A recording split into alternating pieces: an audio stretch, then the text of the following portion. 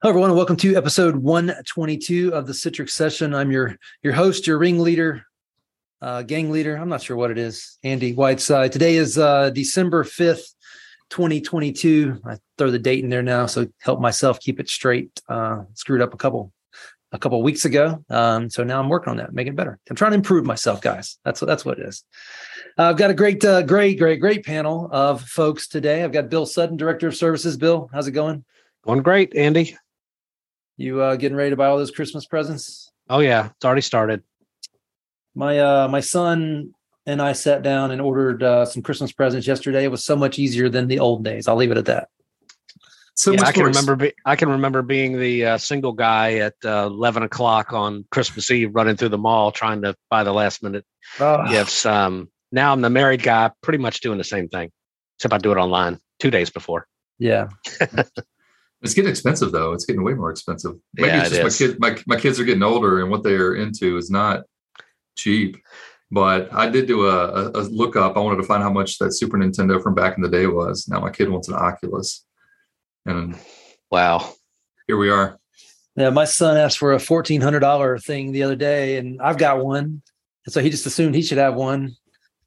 It's crazy, especially when you like toys yourself. And Amazon Claus comes every single day. That was the voice of Jeremy Myers. Jeremy is the director of the sales engineers on the East Coast for Citrix. Jeremy, how's it going? It's going well. It's going well. I just got a notification that Baker Mayfield just got dropped, Todd. So I thought you might appreciate that little nugget of info from the Panthers. Long live the history of Baker. The myth of Baker Mayfield. Did they play yesterday? Mm-mm. Okay. They had a bye week. They didn't lose. They didn't lose. That's a good point. I was so busy this weekend, I couldn't tell. I raked leaves for the 5th week in a row. I live in the woods. It's insane. I freaked out. I want to move every year this time. And then I realize how beautiful it is the rest of the year. But man, 5 weeks in a row, raking leaves, at least one weekend day. Todd Smith, Director of Sales Engineering for all of Canada. How's it going? I'm doing well, Andy. How are you? I'm good. Last week I was at AWS, so I didn't get home until Saturday. And holy cow, 60,000 people at a conference. I'd never seen such a thing. It's competing with the old Consumer Electronics Show.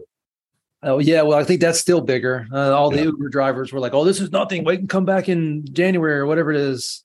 January, December. Which one was it? Yeah, January typically. Yeah. So I remember going out there when it was the old Comdex. Well, in this situation, it was AWS plus the rodeo was in town. That was quite interesting. That's funny. Now, where was it at this year? That was Las Vegas. I don't think you could have it anywhere else. It's too big. Fair. I'll tell you what, we did it in Atlanta a few years ago. And the thing that struck me, so Citrix had a booth and, I'm the virtualization guy. Don't get me wrong. I love NetScaler, but, I'm the virtualization guy. And the folks who came up to me were primarily interested in networking, which I thought was pretty interesting. And then just walking around a lot of the booths, what was really exciting was just the ecosystem of what is AWS. So that's when I got my first taste of what DevOps was and just all the little players, not the little players, but just all the players in this space. And I mean, it was data lakes and DevOps and just the entire arena was really interesting, actually. Yeah.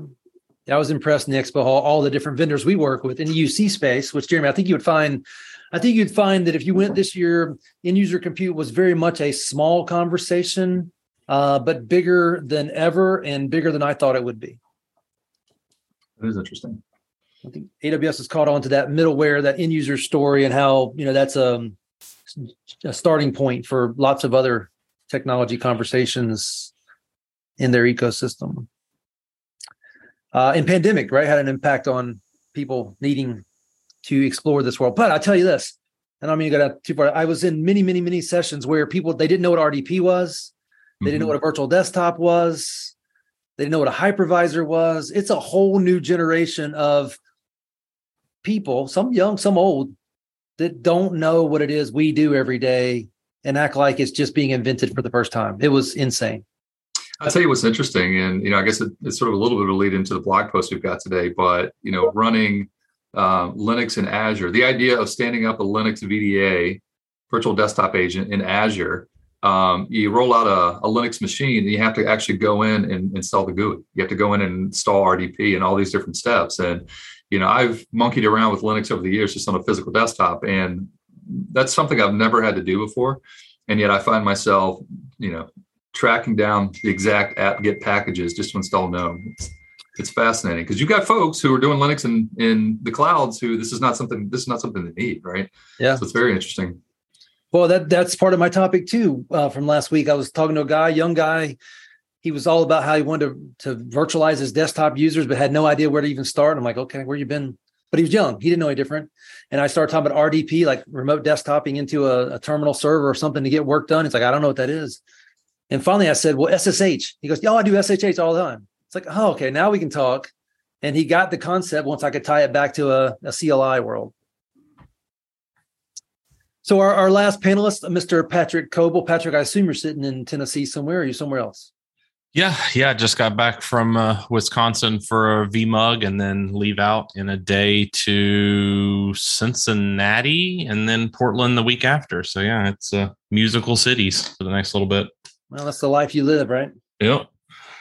So I will note, while I got Patrick in the spotlight here, Patrick does an amazing job doing VDI security assessments. If you have a virtual app or desktop environment and you don't have Patrick looking at it, or someone like Patrick, because he's probably his team's probably the only one of the teams on the planet that actually does this for a living, you need to, because the opportunity to find security vulnerabilities that nobody else is looking for inside a virtual app and desktop environment is a no-brainer that you should make sure you have that covered. Probably on a quarterly basis. Patrick, would your ideal customer, how often would they take a look at that environment? Most people, when we do an audit, that's yearly, but sometimes it takes months to remediate. So I've had clients that it's taken almost a year to remediate because they had hundreds of findings, because we looked at Active Directory, we looked at privileged account management, and we looked at like VDI security, which is kind of the big three thing, the trifecta of success or doom, depending on how they're configured. And do you agree with what I said just now, that your normal intrusion protection or your normal security audit is not going to be looking for the things you're looking for, at least in the virtual side of the equation? Right. Yeah. In most cases, they completely exclude that domain, that deployment, that whole thing from the audit. And even in some big deployments that I would have never thought it would be like that is like that. And so that expertise of the VDI side to make sure that your session policies are strong and that you have SSL and TLS turned on in the right places and the right settings configured for security, gets overlooked if you did any penetration test from somebody that wasn't VDI aware. What's the term I'm looking for? Not intrusion protection, but what the type of audit? It's a vulnerability assessment or it's a penetration test. Penetration test. I couldn't get it out. Yeah. Yep. And what I think is interesting about this whole conversation is a lot of times you build this in parallel virtual app and desktop presentation streaming world to get around, the normal stuff. But when you go to audit, you don't audit that stuff but yet this is the stuff you invented or created to go around the traditional stuff. And you just sit there and look at the traditional stuff over and over again. That's right. All right. Well, guys, the blog we agreed on today was from November 17th. It says, deliver an amazing UX with a non-domain joined NDJ. You guys were talking a while ago about that acronym, and that's the first time I've seen it, but maybe everybody else has. Citrix Linux VDA, which is virtual delivery agent in this case. Guys, why does this matter? Who's using Linux in their virtual desktop world? I'll go to Bill first, because Bill, you were talking about a project where we ran into this recently. When do we see this come up? Well, I think when it comes to there's really two pieces of this question. When it comes to Linux, I think a lot of it is certain industries that favor Linux, and I think this is dealt with in the article probably. The one we've seen historically in our projects is oil and gas. So we've had a couple of customers that wanted to leverage Linux workloads with Citrix virtual apps and desktops for the purposes of accessing certain applications that were written or developed in the Linux platform or on the Linux platform. And those were domain joined. So you had to install lots of things on the image in order to enable that to connect properly to Active Directory and allow for Active Directory-based authentication and things along those lines. What this is talking about is the concept of that Linux VDA, and by extension, we also, and this will come up I had a situation where we had a Windows environment where the customer wanted to access non-domain joined workloads running in the cloud, really running anywhere for that matter. So the concept of non-domain joined has really always not been around. We've always required Active Directory or some other sort of identity provider. In the case of CVAD or Citrix Virtual Apps and Desktop, it's always been Active Directory as the repository for the user accounts and all the security and such. But this concept of non-domain joined is something relatively new, I think. That's really kind of two answers to one question. But the Linux pieces, we've seen it mostly in oil and gas, but non-domain joined is a whole new ballgame. And I want to do that. I want to encourage the group to, as you talk through this, explain not only the Linux piece, but the non-domain joined piece and how it applies to the Windows world. Todd, you've got the Canadian team these days. Have you seen enough time? Have you had enough time in the seat there to see the oil and gas piece of Canada looking for this type of solution? Yeah, a little bit, Andy. I mean, we've got obviously Western Canada has a ton of oil and gas, and it's definitely got a use case. We're seeing an awful lot in the education space as well for Linux, and it's primarily due to the cost model, right? So people see Linux as being a much lower cost alternative to giving someone a full-blown Windows environment, and with students not being joined to the domain on their devices, that could open up a lot of opportunity as well. But I think part of it is also generational, and this is where the challenge that we've got. You know, our users have actually changed some of their behavior. They're doing much more in a Linux environment because it's not always the same as the Windows. A little bit more open source driven. So we're seeing a lot more of that. So, guys, we're talking about the machine itself, the VDA, the desktop, the server that we're connecting to, not being joined to the domain, but the user is in some kind of directory, maybe Active Directory, and maybe not. Patrick, how does this? Is what I just said true, and how does this change the security landscape? Yeah, I mean, I definitely think it's right, because this is a good way for any system joined to Active Directory has inherent rights unless you have locked it down to pretty much everything in the domain. Even when we were back in the 80s and internet used to fall out the back of the cable if you didn't put a terminator on the BNC connector, same thing happens here. You can a domain computer can join a domain computer to the domain. A domain user can join it to the domain. A guest can join it to the domain. So you can have a lot of device proliferation unintendedly because of default Active Directory permission. So if you haven't fixed those things, then you just being a member of the domain is an inherent risk to the domain. So I agree with Bill. I've seen this in oil and gas, and I've seen it in a couple banking industries too.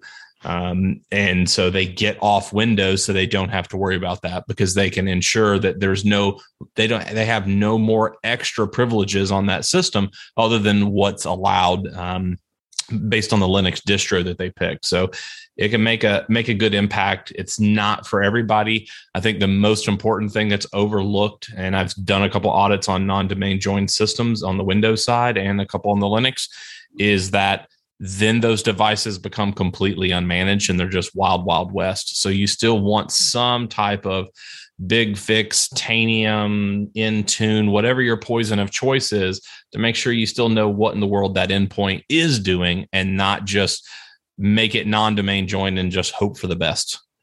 It's kind of a double-edged sword, right? Where you got you want it in the domain, so you know it's there and you know what you're trying to monitor and maintain and secure. At the same time, that gives it privileges.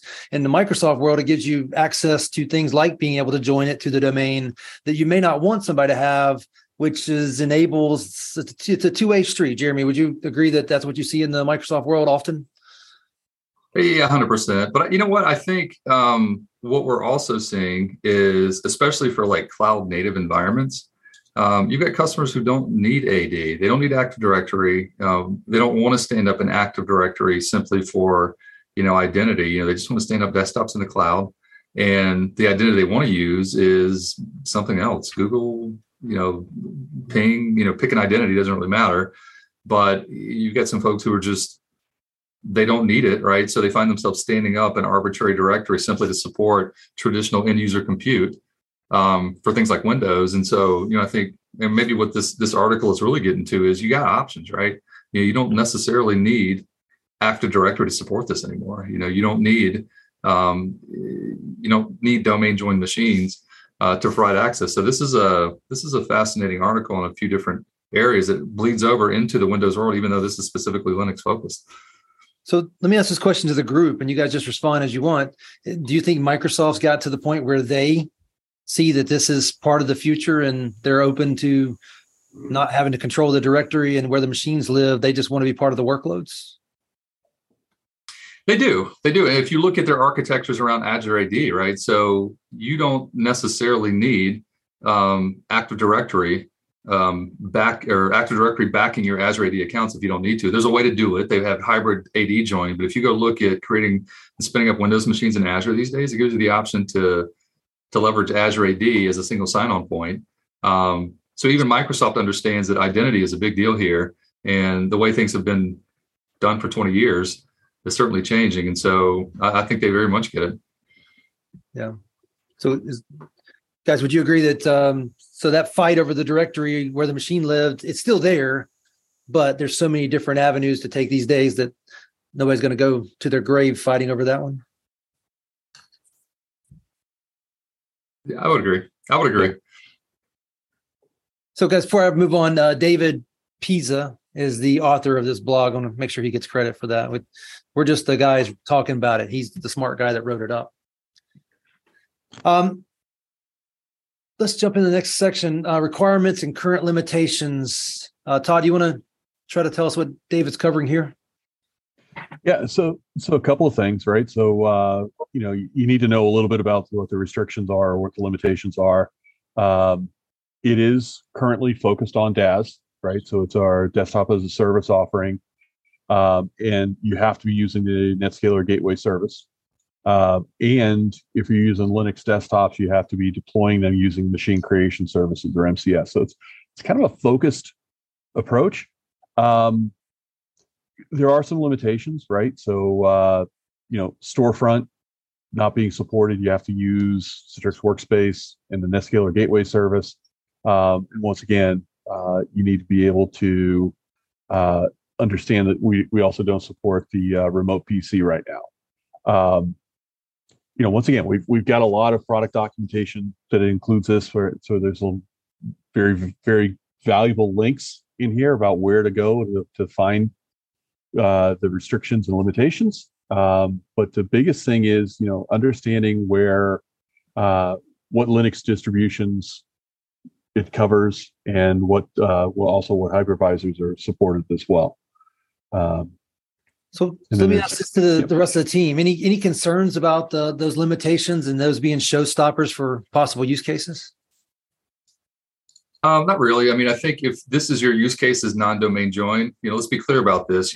With the on-premise product, we support Linux, right? And we support Linux that are domain joined. So that use case is not stopped. That works with Storefront. It works with the on-prem NetScaler as well. But I think what we're talking about here specifically, non-domain join access, which, I mean, I don't know if we have a parallel on-prem outside of maybe anonymous access, maybe the closest thing, but it's sort of a new concept, and it's specifically cloud focused. So, I think for customers looking for this type of access, they're probably also looking for maybe a unique directory as well. So maybe Google as an IDP, maybe Azure AD.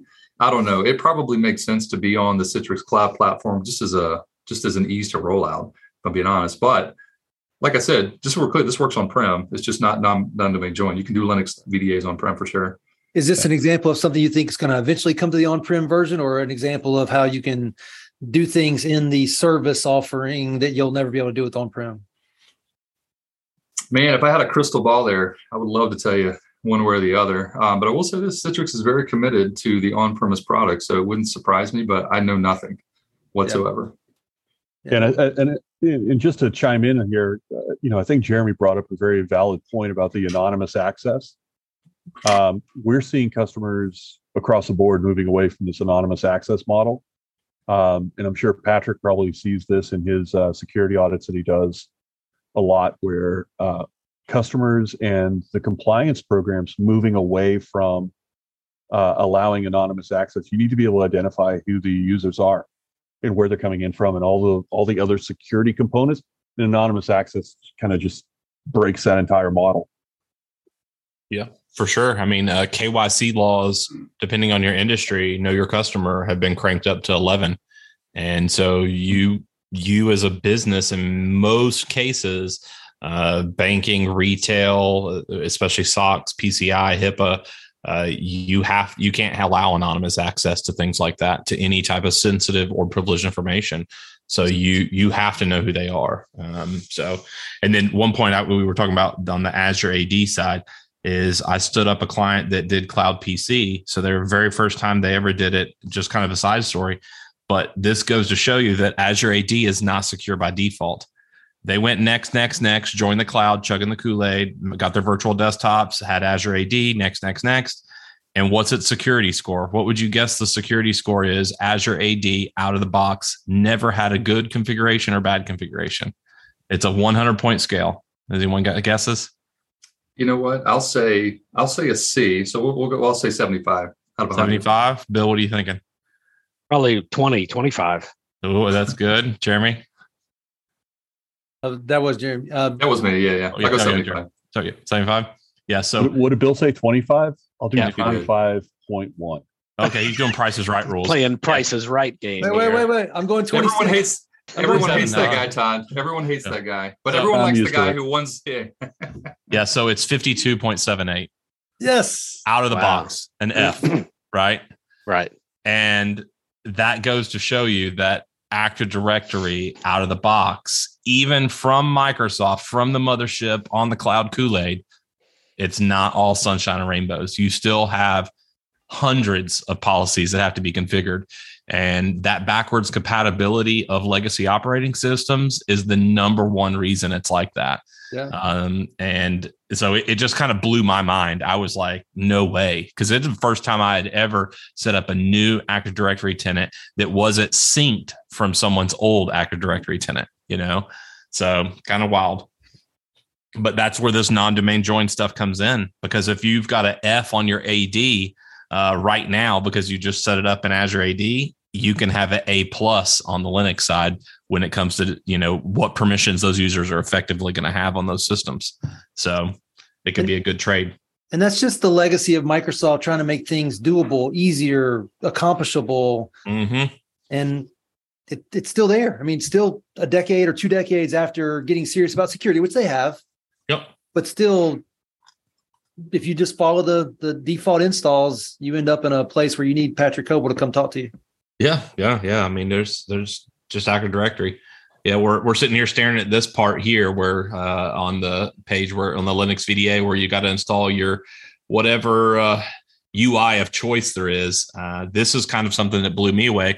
I didn't know you couldn't join something to Microsoft Intune without a GUI.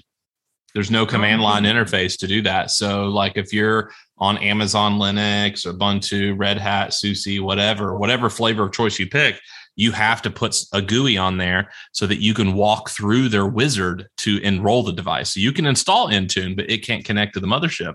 So if we're looking at this little line here, it's getting all the goodies done for .NET so that the VDA will be happy.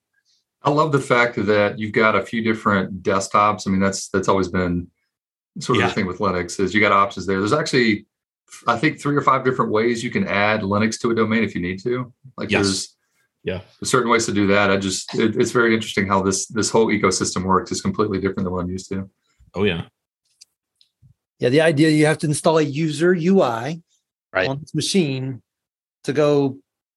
Well, so to make sure, in order to do this, a non-domain joined VDA, you have to have a UI. That's what this is pointing out. Yep. Yes. Todd, any additional content you want to add to that? I think the fact that we're going back to a conversation around command line brings us back to the days when we all probably had to deal with autoexec.bat files and login scripts and all that fun stuff. Command.bat, all that goodness. Yeah. Mm-hmm. Well, I think my Linux and AIX or Unix friends probably didn't appreciate that comment, Todd, but yes, command line. Shell. Shell. I kind of grew up around a Unix guy, and he made it clear earlier on that command line thing I was messing with, and NT days is not the same as a shell, which these days it is a shell with PowerShell. Yep. Oh, and to go back to what I just said, you got multiple options for a shell too. You got Bash, you get the regular shell. So I mean, and it goes back to what we were talking about a little bit about Microsoft and Linux in that situation. You can run their Linux. You can run PowerShell on anything now. You can run their Visual Studio Code on anything now. And you can run Linux on Windows now. So that Windows 11 desktop that we're on right now, you can run Linux on it and use its UI and command structure. So the force is strong now with Microsoft and Linux. It's going there. So I think it's because they also, want to be able to be in on that deal. So someone will still have something. Yeah, this Linux train's coming for various reasons, and Microsoft didn't stupid. They want to be part of that. Plus now you got this Azure thing where they want any workload possible in Azure, whether it's based on a Windows kernel or not. I think they would tell you that a lot of their workloads in Azure are probably Linux based. So it behooves them. I could use an old word. It behooves them to really invest for sure. I mean, the site that's currently running the Citrix blogs, do you think that's a Windows box behind the scenes? Probably not. Probably not. And then now some in-user workloads are showing up there as well. All right. So Bill, as the technical guy, and all of us are technical, but as the guy who actually has consultants out doing work, cover this .NET thing for me and why it matters. Well, I'm not going to go into all the details because there's a boatload of them in here, but fundamentally, I think Patrick touched on it. You need .NET to install and run the VDA for Linux. So, the .NET runtime is what is it? Visual Studio or Visual C++? I'm not sure what the language is that underlies it, or if it's its own language. But it's almost true .NET. It's basically just an interpreter, right? I said this at a conference last week because they were talking about PowerShell and how you can run it on anything now, and they were like, "Well, you can run PowerShell on anything, but you have to put .NET on it first." And I was like, "Oh yeah, so .NET's pretty much the Microsoft Java." And it was like I stabbed a couple people in the heart. They were like, "You can't say that in the same sentence." I was like, It's a universal programming language that can be obfuscated and created on other operating systems. I was like, that's the definition of what Java was. For better or for worse, it's for the better part for now. But .NETs have to get updated all the time too because of threats. So so I think the takeaway here, Andy, is that this is it's a dependency. It's a requirement in order for the VDA to run properly. You have the same dependency on Windows. You've got to have the correct version of the .NET runtime running on that operating system in order for the VDA and other applications to run properly. And that's really what they're talking about here on Linux. I think the big difference, right, in modern day Windows, I don't know how long this has been, but it's been a while. .NET's just on there. Whether it's the updated version or not, it's a whole other question. But right. I don't remember having to install .NET or having the Citrix installer kick off a .NET install in a while. Maybe I just haven't done enough of them. Yeah, it fires it off. It does. Yep. And then that's the same thing now with PowerShell, right? It's like if you, depending on your operating system, it's PowerShell 5. They skipped 6 because it was just like a terrible experience for the whole world. And now everything's on 7. So if you have it updated your PowerShell to 7, then it doesn't come down automatically from Windows updates. Right. So let me clarify that real quick. So when I do a server install, it installs .NET and then the VDA. When I do a client install, in other words, on Windows 10 or 11, isn't .NET already there, or am I just not? It should be, but I think all it does is do some prereqs for it. So if you've got a fully up-to-date system, I don't think it blasts it down anymore. Yeah. But I think it also obfuscates a lot of that in the new installer. So it might be doing it and you just don't know. Right. Whereas before it did actually show the lines of it doing all these things. I think it's there. And I think that ties in this conversation. In the server, multi-user VDA, Microsoft doesn't put stuff on the server it doesn't need. Therefore, .NET's not there until you need it. And then all of a sudden you're going to need it for the VDA. But in the client OS, I think it is there.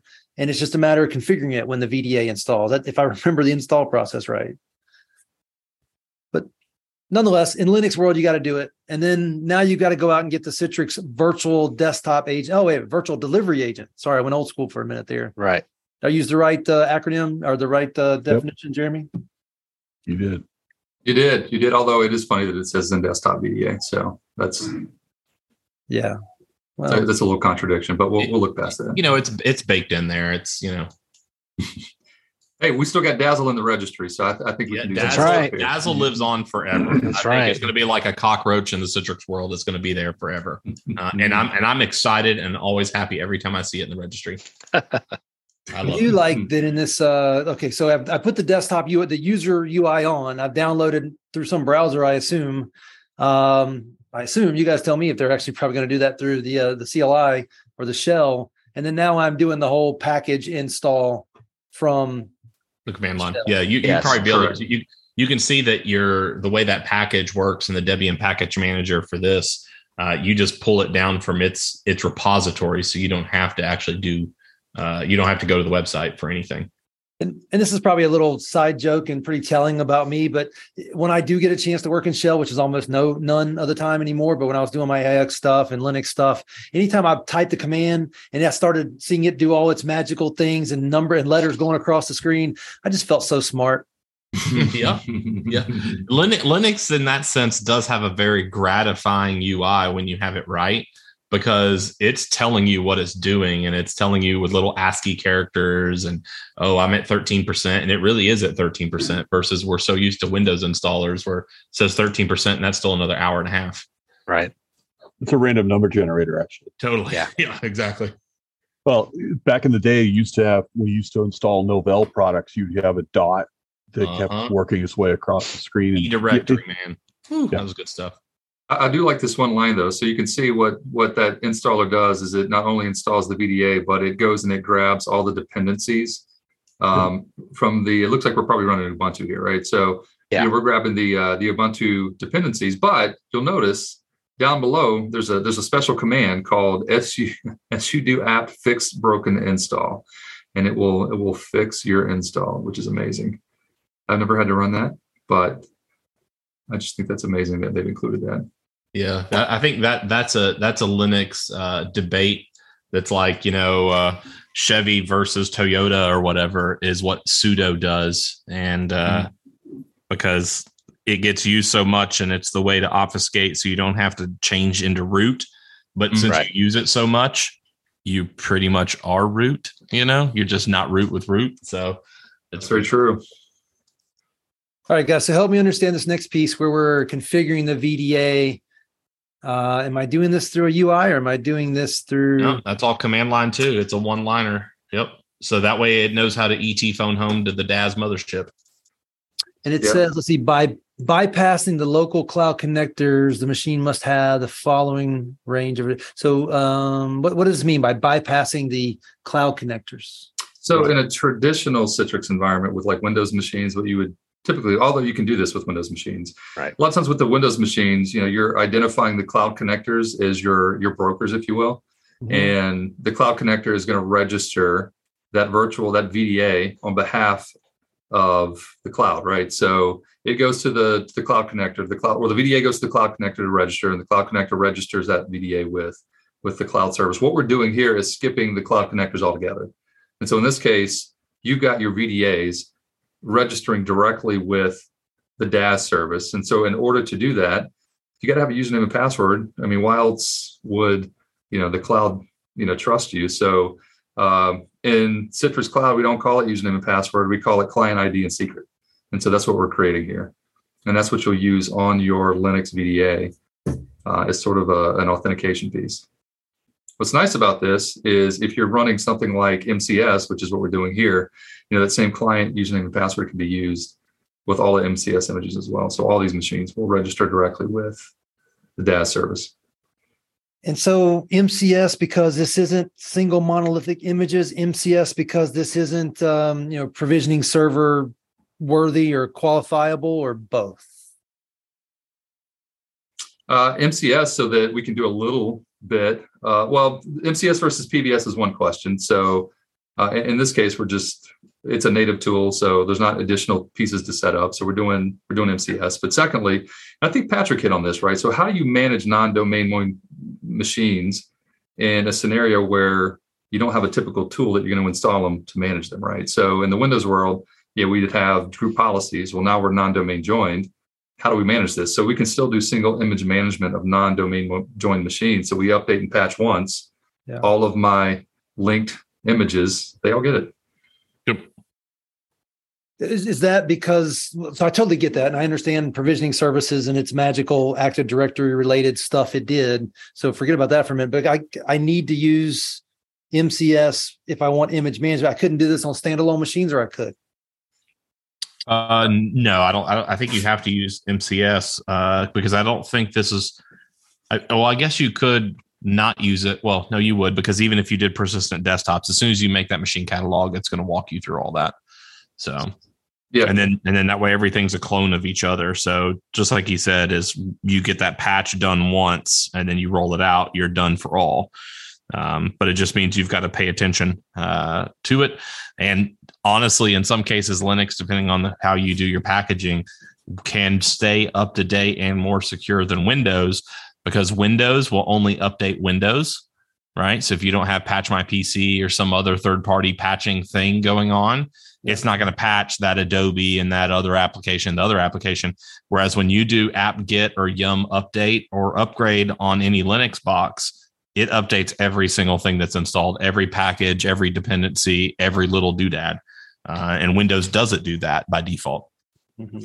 And Andy, let's not forget, if we're doing this in a cloud, if you're doing that full desktop, now we can turn on auto scaling. So if I've got dedicated desktops, then that means for all 100 users, I've got 100 machines that, for a good user experience, I got to predict when those users are going to be on so I can power it on appropriately or on all the time. And it gets very expensive. Where in this case, we could do a pool desktop, even the Linux machines, and just scale up, scale down as we need to. So we can potentially just reduce that cloud spend if we need to. Yeah. So just for my clarification, we're talking about pooled, non-persistent images.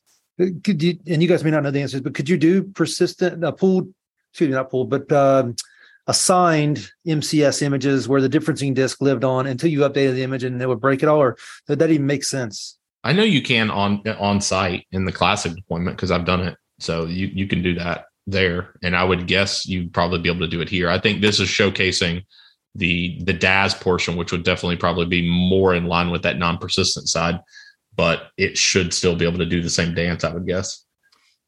Yeah. And so, yeah, go ahead, Andy. I'm sorry. What I'm bringing up is kind of a very corner case and probably almost stupid to bring up, but that's where my mind went. So sorry about that. Jeremy, go ahead. No, I was going to hit on that one graphic you got right there. So, what we're doing in this particular instance is we are registering this Linux VDA directly with the DAS service, but we're brokering the HDX session through the cloud connector. What you see later in this article is, I think we're probably going to run out of time. We can also do this completely connectorless if we need to, which means not only can we register directly with the DAS service, but we can bypass the connector as well if we're using Rendezvous version 2. Which is a protocoling that we use with the VDAs, and just bypass connectors altogether.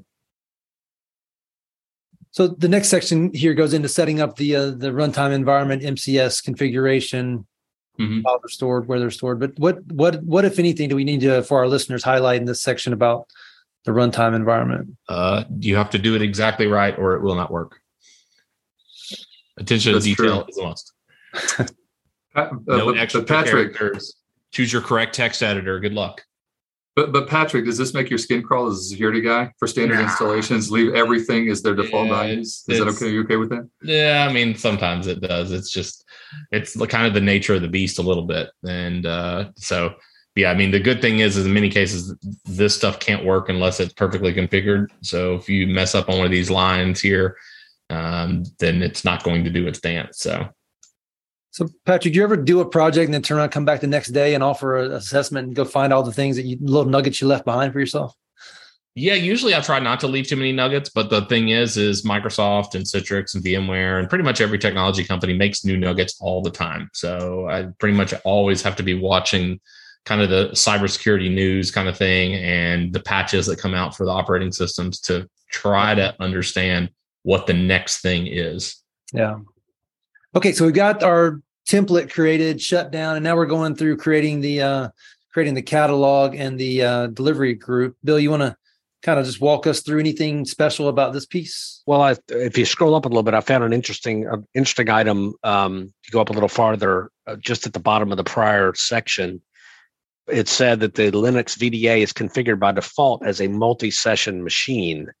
I thought that was an interesting nugget there. You have to manually or specifically set it if you want it to be a VDI-oriented workload. I don't know if anybody has any insight into that, but I thought that was interesting. And then that relates to the section we were just going to discuss.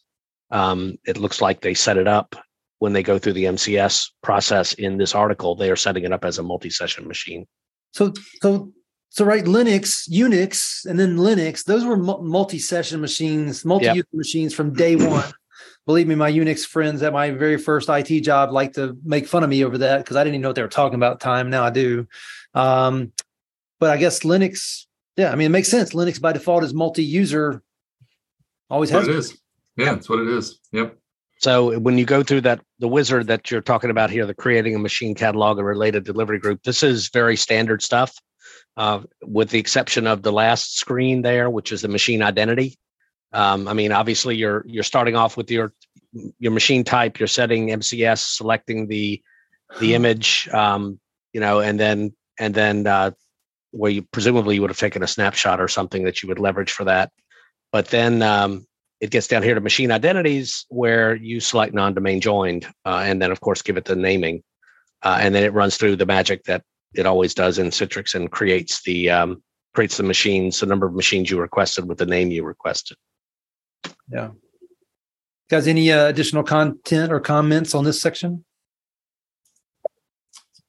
Standard goodies. Yep. Standard goodies. Yeah. I would just say, because I just looked this up, I wasn't sure, but there's a section when you're doing this with Windows where specifically with non-domain joined machines, you're going to manage this with WEM as a way to push policies out to the VDAs. Mm-hmm. I'm not seeing that WEM supports Linux, so that could be something to be aware of.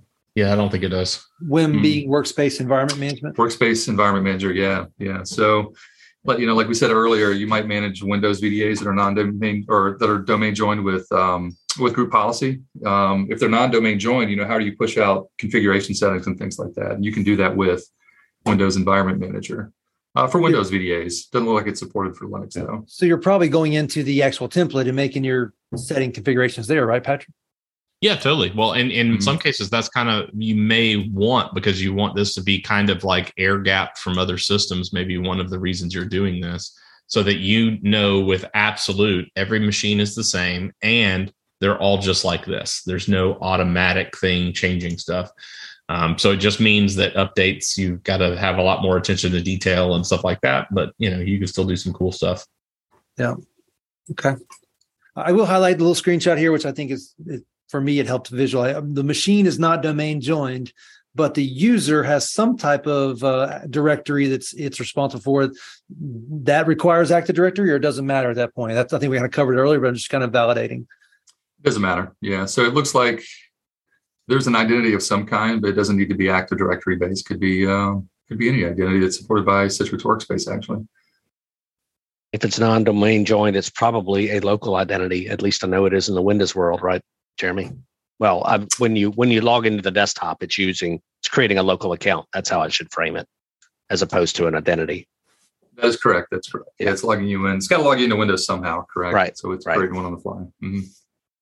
So the next section of the blog kind of goes through, once you're in there, if you want to either go validate yourself or go show off for your girlfriend, jump in there and start proving that you've done what you set out to do.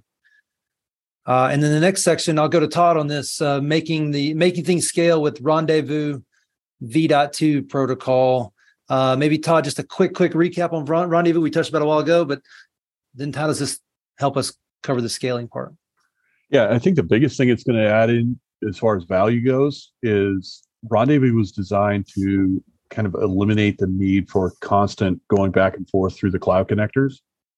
So once you establish that connection, it allows you to go and eliminate those extra hops as much as possible. And that gets me out of single points of failure around cloud connectors and. Yep.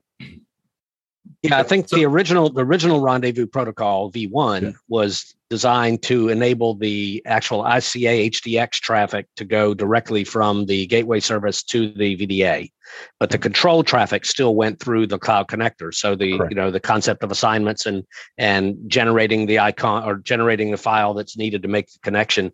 Rendezvous V2 essentially has the VDA communicating directly with the cloud control plane versus the cloud connector. So in most cases, or in theory, and perhaps in practice, you could eliminate the cloud connectors altogether because the VDAs are communicating directly with the control plane. I should qualify that. The only question in my mind, and particularly in this article, is whether the cloud connectors are still required to enable communication with if you're dealing with on-premises or perhaps even cloud, to communicate with the quote-unquote hypervisor. And I don't know that that's needed. I think if you're on site, the answer is yes. Yes. And then if you're in the cloud, no. Yeah, you're leveraging AWS or Azure orchestration directly. There's some peering stuff between the Citrix Cloud Broker and all the other clouds, so that you can just click next. Right. Yeah. So if you're on site, you still got Connectorpotamus, but now you've also got that Linux Virtual Appliance, which actually does a really good job, right? And saves you some headaches of things to patch and maintain as much because it takes care of itself pretty good. I mean, Bill, if you were completely in one of the cloud infrastructures, you could get away with just having your VDAs in that cloud footprint, and that's it. Yep. No connectors, no Active Directory. Okay. It could just be desktops in that location. Yeah, in fact, it would feel a little arbitrary standing up a resource location because there's nothing that you would put in. There's no cloud connectors there, right? Mm-hmm. Guys, this is such a geeky, awesome conversation. But we're running out of time. So Todd, you want to take us home with the conclusion as to, I'll come around the horn, but why is this important? Why does it matter? Why do we cover it? Primarily because there's some new use cases that are coming out for customers who would traditionally avoid a desktop as a service offering because it didn't provide the flexibility that you get with Linux and the cost savings associated with it. I mean, think about industries where you're spinning up a lot of different resources for very small, minute, well-defined tasks, where Linux is a really good alternative for them. And it's something that they can control. Do you think we look up in 10 years and it's like close to the default, if not the default? Could be.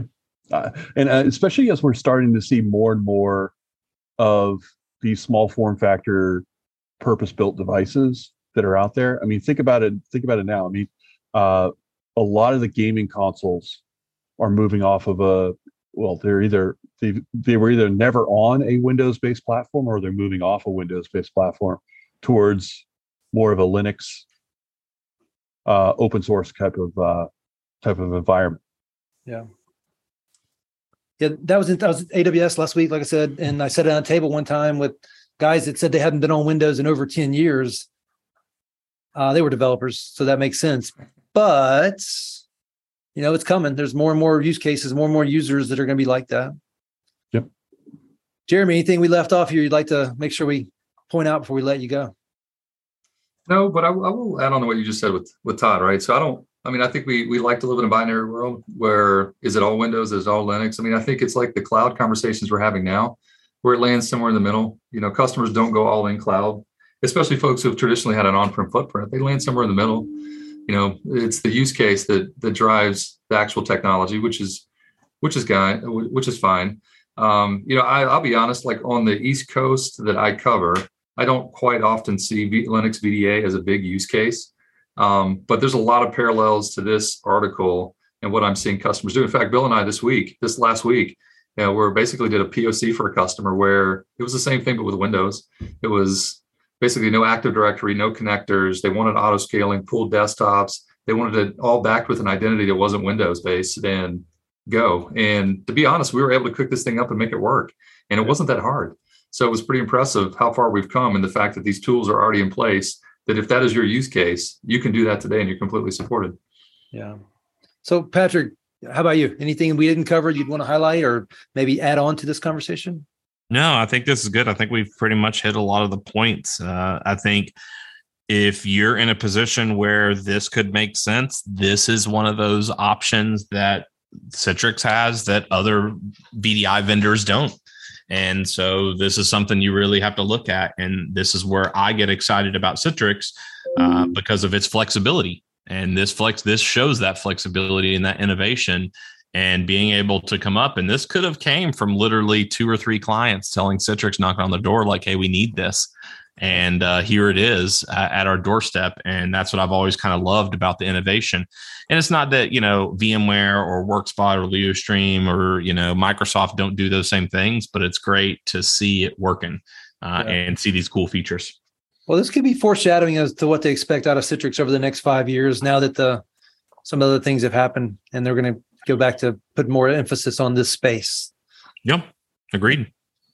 All right. I think we lost Todd, but Bill.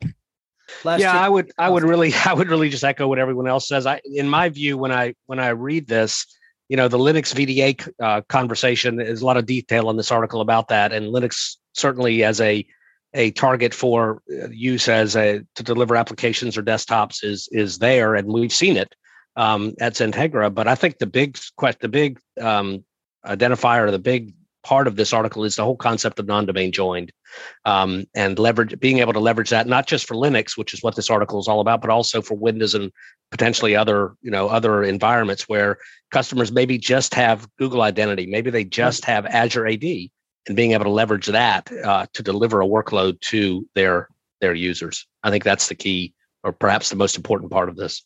Yeah, Linux or not, I think a world of Windows that's not domain joined, but is still managed is correct. A big part of the future. Yeah. Yeah. I think device management is going to be that thing that's 10 years. I do a lot of, obviously security stuff. And so I deal with a lot of insurance companies and doing cyber risk assessments for their insurances. And that device management is going to be there just like multi-factor authentication and endpoint protection and a SIM and a backup solution. Like that's going to be one of those like 5 core things that you have to have. Exactly. Maybe that's one of the reasons why Citrix is bringing back that part of their story. It could be. All right. Well, gentlemen, thank you for your time. This was really good conversation. Hopefully our listeners will appreciate it, and we'll do it again next week. All right. That's good. Thanks, gang. Later, Thank Gators. See you guys.